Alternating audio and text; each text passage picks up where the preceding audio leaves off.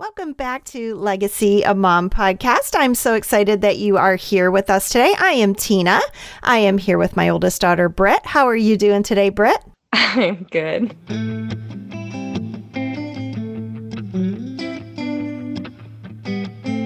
Good. So we were just having this conversation. You're like, press record. This is what Yeah. Betsy and I used to do all the time. It's like, can we just press record because we should be recording everything we're saying right now?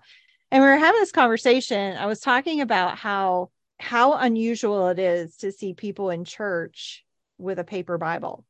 Yeah. And we were just talking, kind of unpacking that. And you were saying like, I feel like I'm the only one who comes to church with a paper Bible anymore. I do. And I know you feel the same way. Like we're the odd man out or odd men out at church because we literally have a paper Bible. Like it's bizarre. And I was just No. telling you, like, I bring a paper Bible because you always brought a paper Bible. Like you kind of showed me that that's how you do it. And so I picked up on That's how you do church, right? There's that. legacy, right? And it's such Yeah. as we were talking about that, I'm like, this is such a subtle thing that changes the legacy we leave behind. So you're like thinking, well, yeah, but they put them up on this, they put the verses up on the screen. And I have my phone, which has the Bible app on it, because most of us do. And I think the pastors have gotten used to people being on their phones because they're looking up everything on their phones. But the thing is like, it's like you were saying, there's a connection there with a paper Bible that you don't get with your phone or just reading it on a screen. Yeah, because there is so much power in the physical word. Like I don't know, it's like when I have my Bible, when I'm physically holding my Bible, it just brings the whole connection together. And it really just puts me in the presence of God. Like I said, it's like this connection. I even sometimes, like when I'm praying for someone or for myself or whatever it is, I sometimes pick up my Bible and hold it. I don't know if you do that or that's like, I don't know, odd, but I do it because there's just so much power in the word. No, I mean, I don't necessarily have my Bible in my hand when I'm praying, but I have my journal Yeah. and my Bible's right there. And I also have my prayer sheet. So that's got scripture on it that I'm praying over, Yeah. you guys and over your kids and my other grandchildren. But I think for us, here's the subtlety. And this is how this changes the legacy we leave behind. Because, like you said, I always took my Bible, I always had a pen. I wrote in my Bible, I made notes, I would date things or whatever. I have a notebook that I take usually to church with me with my Bible so I can take down some notes.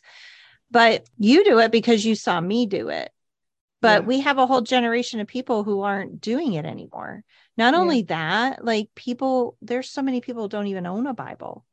Yeah. And, then their kids are unfamiliar with the Bible. And I always say to you guys in the Zoom room, like, make sure you bring your paper Bible to Zoom because you need to be familiar with that. Because number one, with the way things are going in the world today, we are always going to have the Bible app.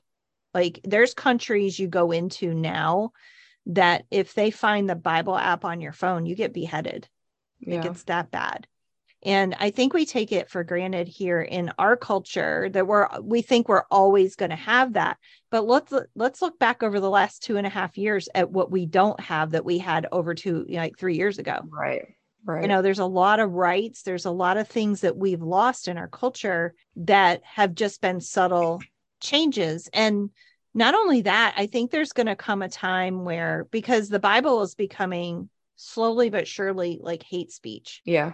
So I feel like eventually the Bible's going to be canceled, right? Banned because it's so anti-cultural. So if you don't have a Bible and you've been relying on your technology, then we got a problem, right? Yeah. And then, so when you're talking about down the road, we have to look beyond ourselves in this. So you look 3 or 4 generations down the road, and if they're the ones that don't have the technology to have the Bible, then we haven't taught them. Like we haven't passed this on from generation to generation. This whole idea of having a paper Bible, knowing where to find an address in the Bible, hiding God's word in your heart.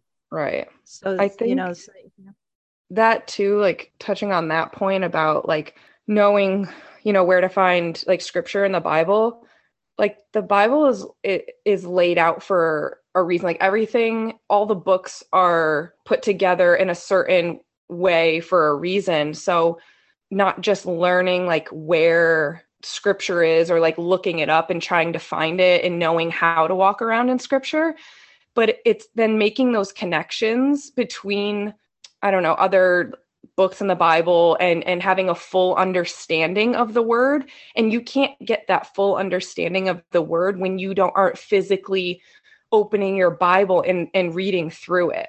I think that's such a good point. It's the whole canon of scripture. It's not just a couple verses, and you lose that when it's on your phone. Like you're just looking at a flat screen, where when you have your paper Bible in your hand, you're actually holding all of scripture, and you're seeing that this is a small part of the bigger whole. And I know that sounds kind of crazy, but that dynamic is so dynamic, that whole idea of having the whole thing. So you and I have Bibles we carry to church. We have our traveling, quote unquote, traveling Bibles. And I call it my real Bible, which is my big NIV that I got back in the 1980s, right? My big, like study Bible. And I don't carry that as much, and so many of us have diaper bags and kids that we're carrying around. So it's nice. I have my little traveling Bible. It's just a thin one. Yeah. And I got you one to travel to take to church. But then I found at I don't know if it was at Goodwill or like the Habitat store or something. I found this cute little purple Bible. Yeah. It has words that are so tiny I can barely see them. I know. But I got it for Mila to have her traveling Bible, and you sent me that picture of her going to church with her little purple Bible under her arm. And I thought, there's legacy for you, right? Yeah. I carried my Bible. You carry your Bible. And now Mila wants her Jesus book. That's what she calls it, her Jesus book. And she takes her Jesus book to church with her on Sunday. And so she'll be one of those who's sitting in church with a Bible and nobody else has one. Right. Because she sees like that's showing your kids the importance of your physical Bible. And they learn that that alone is just, that's what's important. And having that with you and holding that close to you. And I don't know, being able to learn to, like we said, walk around in scripture and understand it as a whole, because real truth isn't partial truth. Real truth is all truth. We need to learn and understand the whole thing. So we need to be able to read through the whole thing the way it's supposed to be understood. Yeah. And so for her, I mean, she's 3, so clearly she's not reading the words in that. But she knows that's her Jesus book, and she knows that she takes it to church with her. And that it's basic understanding. Yeah, just a basic understanding of what that is, But I don't know about you. If I have my Bible on, if I'm reading my Bible on my phone and I get a notification, somebody texted me or whatever, I'm so distracted by that. Yeah. It's so true. And you want to know what else? It's funny you say that, because so many times, and I'm not saying this is wrong or this is bad or you shouldn't do it. Not at all. Do not misunderstand what I'm saying. Do not hear me wrong on this. This is just me. This is just how I feel. I know people listen to, I don't know what it's called, Bible app or something, which is awesome. When they're doing stuff. And I actually think that's a really cool thing. And it's really good that you're making your kids lunches and listening to that. But there's just, for me, I can't do it. And I think it's because I just crave opening my Bible. There's something about opening my Bible and just highlighting and underlining and noting and to me, it brings it all to life. I need that to fill me. I need to be physically in it. And again, there's nothing wrong with listening to it at all. I think that's awesome. All I'm saying is that there's something about physically opening your Bible that changes you. And I think there's a combination. If I'm in the car, I'm clearly not going to be reading my Bible. But if I turn on the Bible app and do the audio version of it, and I'm listening to the word in the car, there's something about that. Now, I'm a lot like you in that I'll hear something and I want to highlight it. Right. Or I want to underline it. And then I'm I am never going to remember where that was, And so then I'm oh man. But I think there's room for both, but I think primarily we need to be walking around in our paper Bible in the Word of God.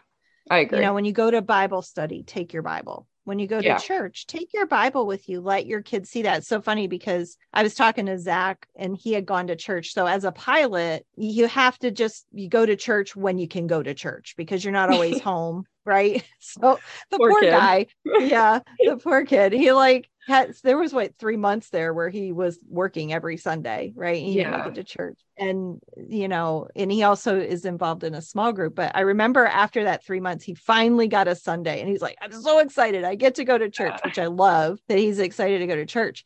But he said to me, it was so cool. Like I opened my Bible and the pastor was like in the same place where I left off the last time. Isn't God so good about that? And I was like, what's cool about that? He only took his paper Bible to church. And he's 24 years old, right? Yeah.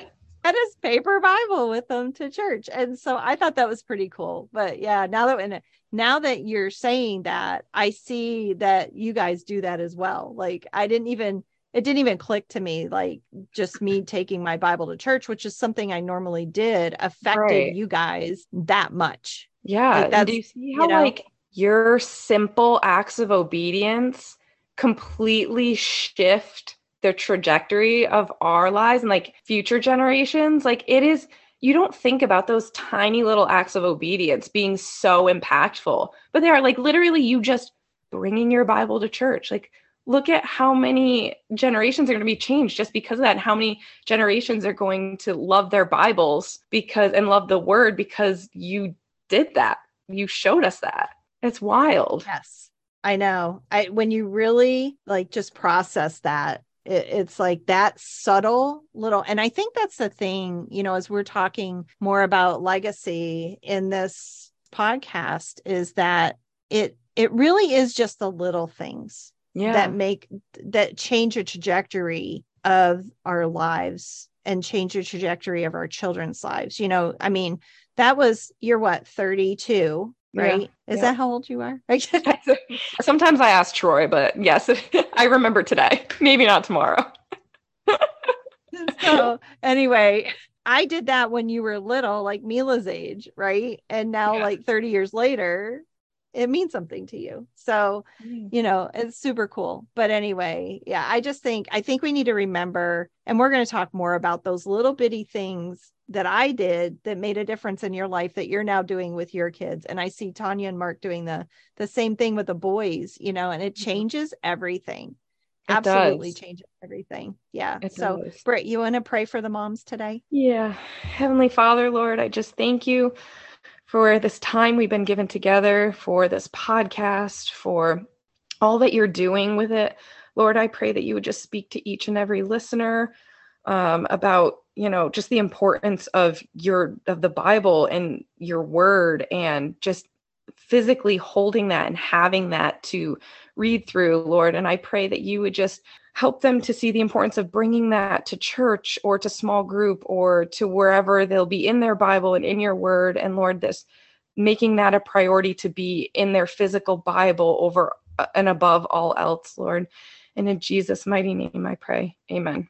Amen.